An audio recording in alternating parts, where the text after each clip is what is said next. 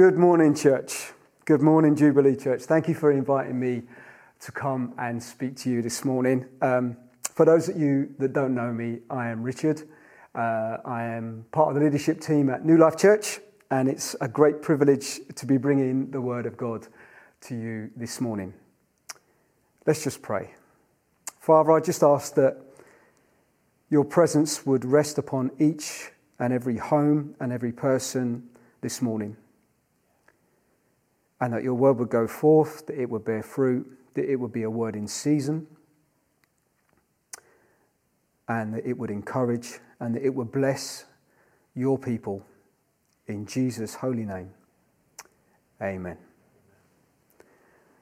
Right, guys, this morning, I really want you to engage with this message this morning. I know online church is hard.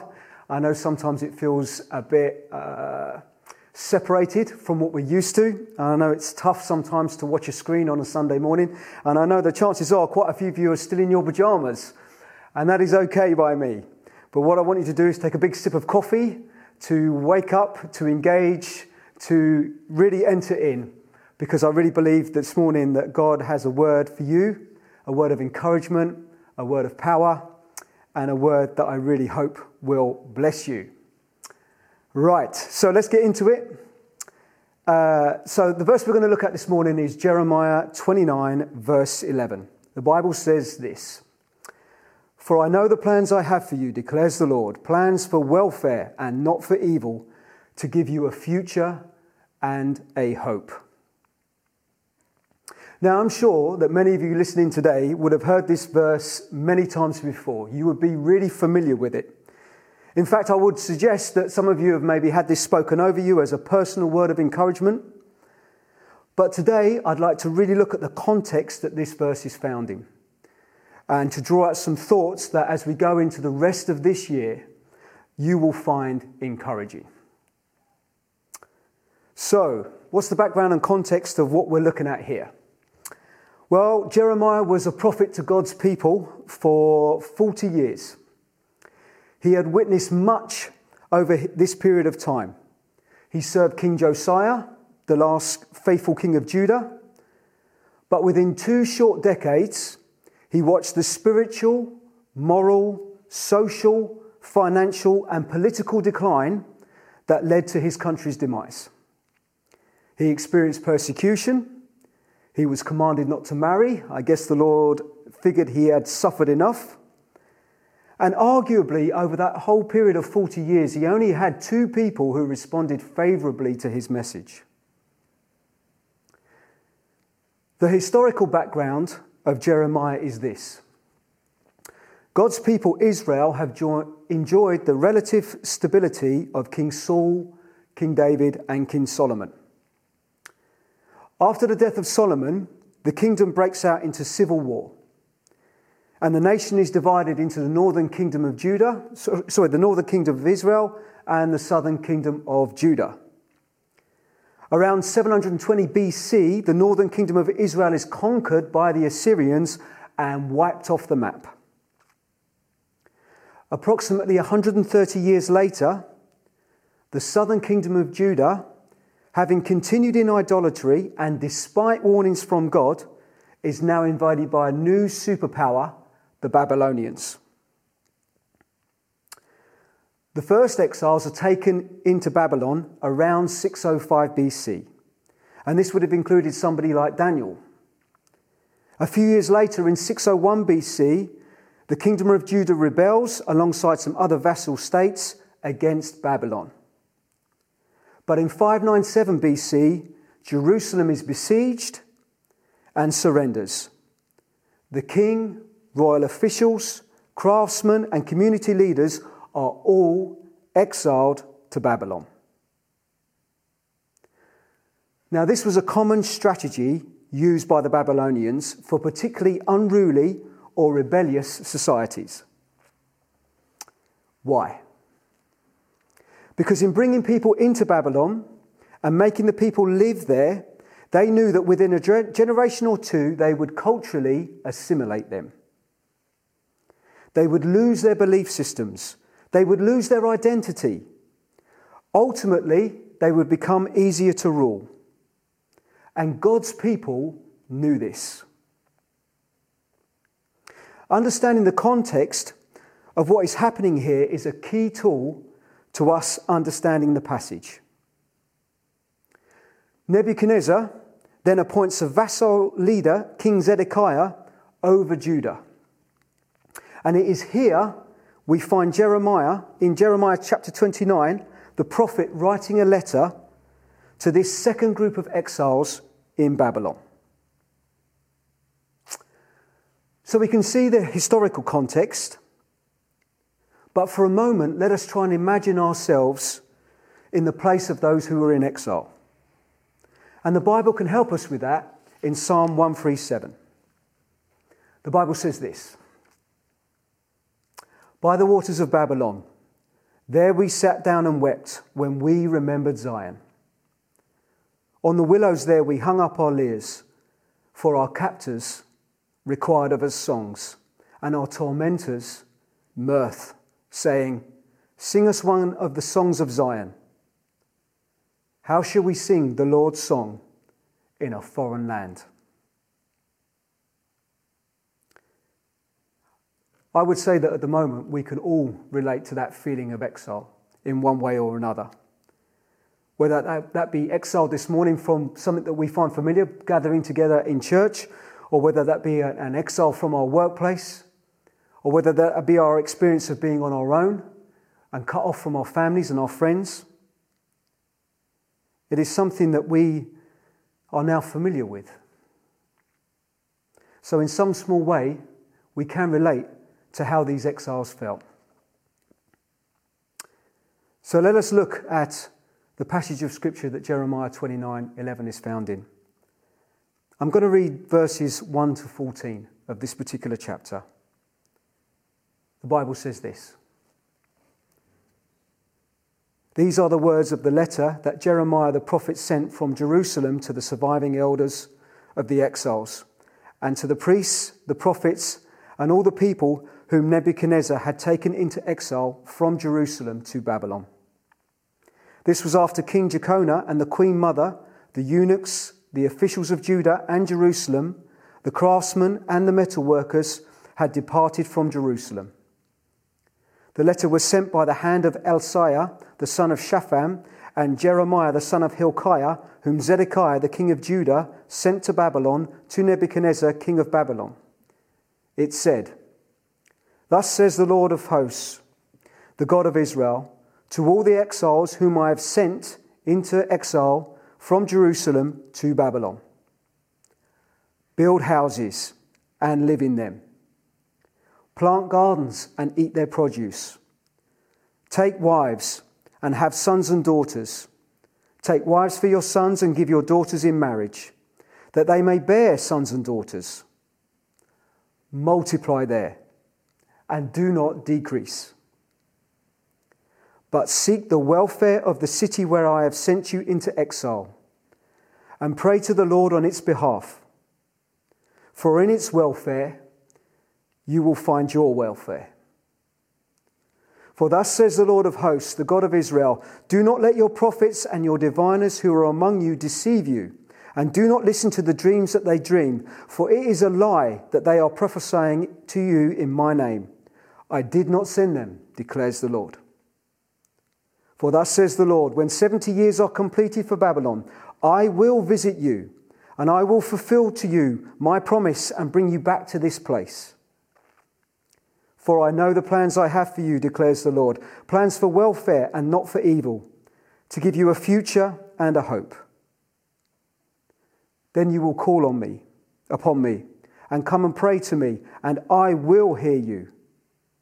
You will seek me and find me when you seek me with all your heart. I will be found by you, declares the Lord. And I will restore your fortunes and gather you from all the nations and all the places where I have driven you, declares the Lord. And I will bring you back to the place from which I sent you into exile. I think this is a wonderful portion of Scripture and passage. Here's some food for thought as we go into this. So there's a lot in these verses. But before we begin looking at the key ones, I would just like to draw your attention to a couple of things to keep in mind as we continue. Firstly, verse 10, Jeremiah prophetically states the exile is going to last 70 years, which would have been a difficult truth to receive. Why? Well, in the previous chapter, we read another prophet called Hananiah spoke to the very same exiles, telling them that the yoke of Babylon would be broken off and they would return to Jerusalem within 2 years. This would have been a far more palatable outcome. But the word Hananiah spoke was false and it cost him his life. Jeremiah spoke truth, and this is confirmed in the opening verse of the book of Ezra. Sometimes the truth is a difficult thing to hear, and the truth of God's word is not always palatable to us in how we choose to live our lives. Secondly, another thought to hold on to as we look at this passage. In verse 1, it says, Nebuchadnezzar took or carried the exiles to Babylon. But in verses 4, 7 and 14, God says, I sent or I carried you into exile. So the question is, which is it? Can I suggest that what God is saying is that social forces brought you to this city and into these circumstances. But I was using those forces because I have a purpose. I have a plan for your welfare, a plan for your future, a plan to give you hope. So I believe it would be good this morning to take a closer look at a couple of the verses here. Let us begin with verses 5 and 6. The Bible says this: build houses and live in them. Plant gardens and eat their produce. Take wives and have sons and daughters. Take wives for your sons and give your daughters in marriage, that they may bear sons and daughters. Multiply there and do not decrease. So what is God saying? This is how I want you to live as exiles. Make this city your home. Be fruitful, settle, and live. Do not withdraw from the people and the society that I have placed you, but in fact, move in. But respectfully resist the culture around you. So is this relevant to us today? Yes, absolutely. In the New Testament, in 1 Peter 1:1, in 1 Peter 2:11, and in Hebrews 11:13, as Christians we are all described as exiles in this world. In fact, the term literally translates as resident alien. So we are called to be residents of this world, this city even. We should be woven into the social, spiritual, and economic fabric of our society, and yet different, alien, representing another world, another kingdom. But there is a tension here. Resident, but not assimilated. Maybe a better way we could consider this is found in 2 Corinthians 5:20, where Paul says, we are ambassadors for Christ, God making his appeal through us. Think about the role of an ambassador. An ambassador lives in country A, but represents country B. An ambassador is bilingual. They speak the language of country A and they speak it fluently. As Christians, we need to think about what this really means. You see, if you only have Christian friends and you only read Christian books and you only listen to Christian music, the only language you'll end up speaking is Christian. But as an ambassador, you need to be bilingual. You need to be able to speak the language of the people who don't know Jesus. What else can we say? An ambassador appreciates enormously the country that they live in. They understand the culture, they understand the pressures, and they cultivate relationships and build bridges between one country and another. But an ambassador never forgets that they represent the values and interests of a different country, a different kingdom. For me, this is a big part of what it is to be a Christian today. So we are to be residents, but we are also to be fruitful. So as a Christian, how are we fruitful? I think being fruitful is a bit like trying to be happy. I'm not sure you can walk out of your front door one morning and say, I'm going to be happy. You have to discover the things that make you happy and do them. And hopefully, happiness follows. I think fruitfulness as a Christian can be similar to this. So if you have your Bibles, please turn to 2 Peter chapter 1, verses 3 to 8. The Bible says this: His divine power has granted to us all things that pertain to life and godliness through the knowledge of Him who called us to His own glory and excellence, by which He has granted to us His precious and very great promises, so that through them you may become partakers of the divine nature, having escaped from the corruption that is in this world because of sinful desire. For this very reason, make every effort to supplement your faith with virtue, and virtue with knowledge, and knowledge with self-control, and self-control with steadfastness, and steadfastness with godliness, and godliness with brotherly affection, and brotherly affection with love. For if these qualities are yours and are increasing, they will keep you from being ineffective or unfruitful in the knowledge of our Lord Jesus Christ. So in verses 3 and 4, Peter is basically saying that God acted in His infinite power to accomplish salvation. And through that salvation, we have been called to His glory and excellence. We have been called to be Christ-like. And the vehicle that gets us there is the precious and very great promises God has given us. Then Peter says, make every effort to supplement or add to your faith. Now we know we cannot add to our salvation. Christ has done it all. We bring nothing to the table. So what is Peter saying? I think it's simply this: go for it. Go for it. It is an exhortation. Look at all you have in Jesus and go for it.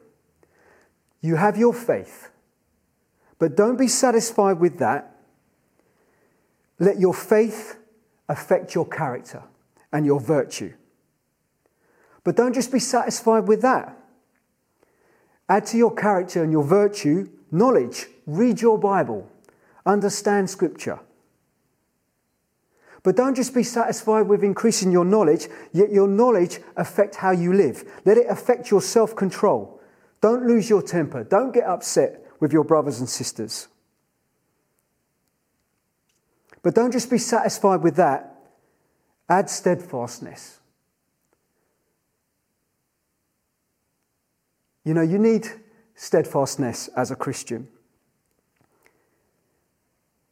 I think God sometimes places us in churches just because He puts us alongside people that do rub us up the wrong way and challenge us. And when you show self-control towards those sort of people, chances are they won't even notice. And you're going to need steadfastness to get past that. It's important. You're demonstrating steadfastness today by engaging online in these difficult circumstances. But don't just be satisfied with being steadfast. Add godliness. When those people who rub you up the wrong way don't acknowledge you or don't notice you're making an effort with them, start to see them as God sees them. But don't just be satisfied with having godliness towards them. Start to show them affection. Start to care for them. And don't just be satisfied with that. Love them.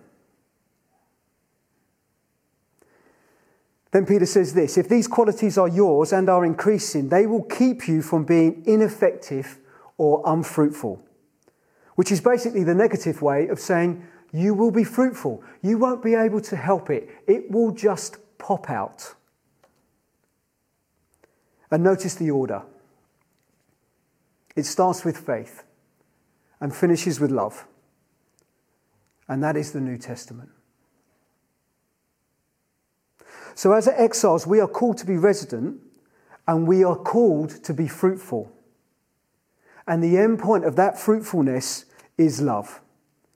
And that leads us to verse 7 of Jeremiah 29, where those exiles are called to sacrificially love the city. Verse 7 says this, but seek the welfare of the city where I have sent you into exile, and pray to the Lord on its behalf, for in its welfare you will find your welfare. In Jeremiah's letter to the exiles, he has made some statements that they would have found shocking. Shock number 1, your exile is going to last 70 years. Shock number 2, move into the city and become part of the social fabric. Shock number 3, sacrificially love by praying for the welfare of the city where you are exiled.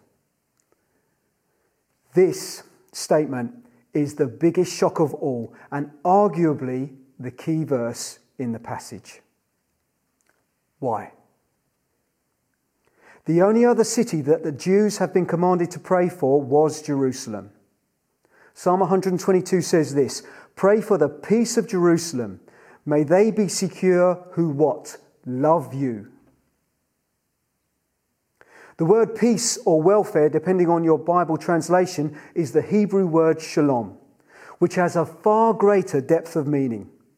It means peace, harmony, wholeness, completeness, prosperity, thriving, flourishing, the spiritual, social, and economic welfare of the city. The exiles are to pray for the shalom of Babylon. And you cannot pray for the shalom of Babylon without loving them. But these are the people that are their enemies. They have persecuted them. They have killed them. They have forced them to live in a place where they do not want to be. I think this is the nearest thing in the Old Testament to what Jesus says in Matthew 5:44. But I say to you, love your enemies and pray for those that persecute you. So this would have shocked the exiles, but it should not shock us. So how does all of this apply to us today? What is the link? Let us think about our world. Did you know that world populations are increasingly moving from rural areas into the urban city? This is a global phenomenon across both developed and developing countries. It was estimated in 2015 that globally 5 million people are moving to cities every month. In Africa and China, this is leading to rural areas actually becoming depopulated. In the West, it tends to be young people moving into the city. Now, that all might sound a little bit far off. So what about London? What about Croydon? Well, the estimated population of London is at present 9.3 million people. It has grown by 1.2 million in the last 10 years. Croydon is the second most densely populated London borough at approximately 385,000 people. It has grown by roughly 40,000 people in 10 short years. So why is all this relevant? Tim Keller says this: you need churches everywhere there are people. But the people of the world are moving into cities faster than the church is willing to. He also quotes a guy called Roger Greenaway who says this: "It may be helpful to reflect on the fact that urbanisation as a present fact of life for most of the human family is a reality under the providential control of God." Acts 17:26 and 27 says this: "And he made from one man every nation of mankind to live on all the face of the earth, having determined allotted periods and the boundaries of their dwelling place, that they should seek God and perhaps feel their way toward him and find him." I think this is a truth that the church is starting to experience here in the city of Croydon. You know, at Christmas, we ran a small event up in New Addington. And a local family in the area decided it would be good to put on a small Christmas event for the kids in their road. It was one road.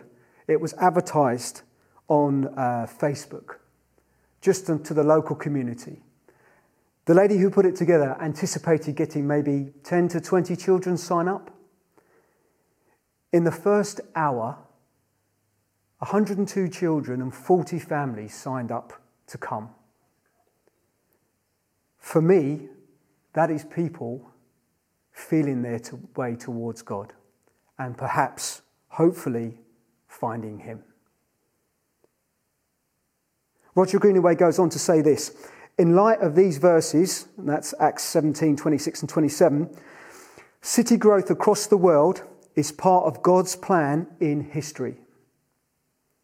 God in our time is moving climatically through a variety of social, political and economic factors. The sign of our time is the city. Through worldwide migration to the city, God may be setting the stage for Christian mission's greatest and perhaps final hour." I think that is really exciting. I'm not sure if you've noticed, but our city of Croydon is not in a great way. And sometimes even I've thought I'm off. I've gone on Rightmove, had a look at how much I can get from my house and thought I can move off to somewhere else and be far more comfortable. But Croydon's been making the headlines for all the wrong reasons.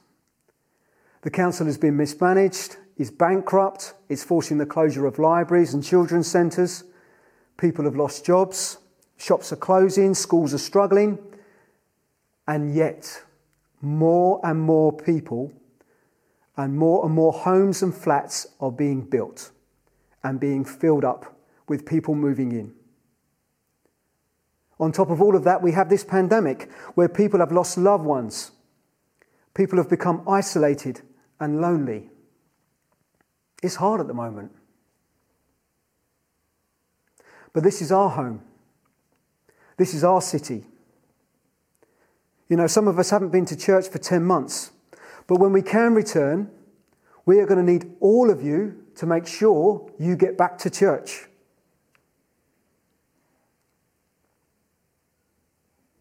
We don't want you getting too used to online church, because we're going to need you here. And why are we going to need you here? Because our cities is going to need our churches. In fact, our city is going to need a whole bunch of churches. Big and small, established and new. Because quite simply, where there are people, we need churches. We need Christians, because the people of this city need Jesus. And they need us here to demonstrate his love for them. Brothers and sisters, it will cost us something. Sacrificial love always has a price. For some, it might be laying aside your own plans. For others, you might be taken out of your comfort zone. For others, it will be something new. Others might be rejected. Others might be persecuted. For some, that dream of a big house now becomes a downsize. But remember, when Jesus left heaven and came to earth, it was a definite downsize. He was rejected. He was persecuted. And while we were still enemies, He gave everything for us. That is our example of sacrificial love. This is how we are to love the city and seek its welfare. And wonderfully, in doing that individually and corporately, I believe we will find our own. Now, in closing, we arrive at the final verses of this passage, which I said I was going to preach on, but I've not yet mentioned. But there is a reason for this. At the beginning of this year, I started reading a book called The Unseen Realm. This is an excellent book that looks at the ancient context of Scripture and helps explain the supernatural worldview at the time. One of the things the author states is that it's helpful to read and think of the Bible a bit like a mosaic, to be able to step back and see how all the parts interconnect and form part of a wonderful truth and whole. And in some small way, I'm hoping that this is what has happened this morning. The message that God gave the exiles through the prophet Jeremiah was hard. It was going to be difficult. He said to them, "Your exile for some of you is going to last a lifetime." He told them to make this foreign city your home, to seek the city's welfare by sacrificially loving it. How was all of this going to be possible? Because he gave them this promise. "For I know the plans I have for you, declares the Lord, plans for your welfare and not for evil, to give you a future and a hope.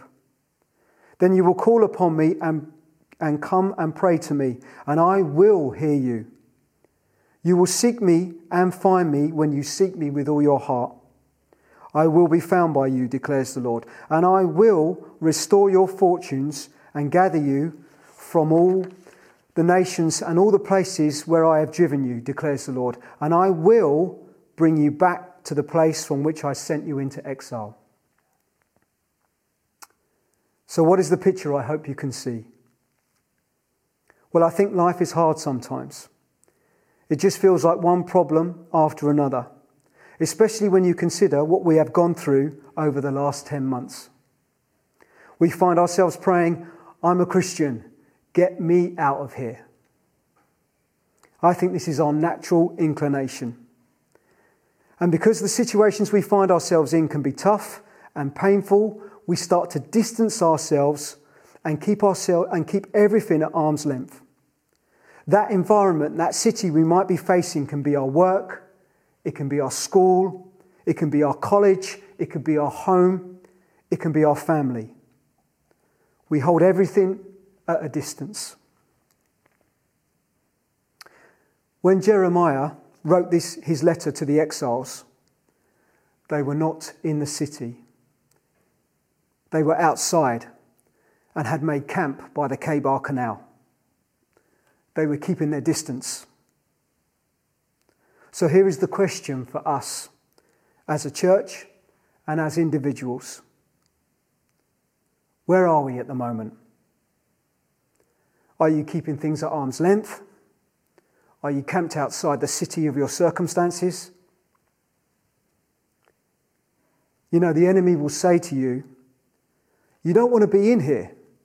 You need to get as far away as possible."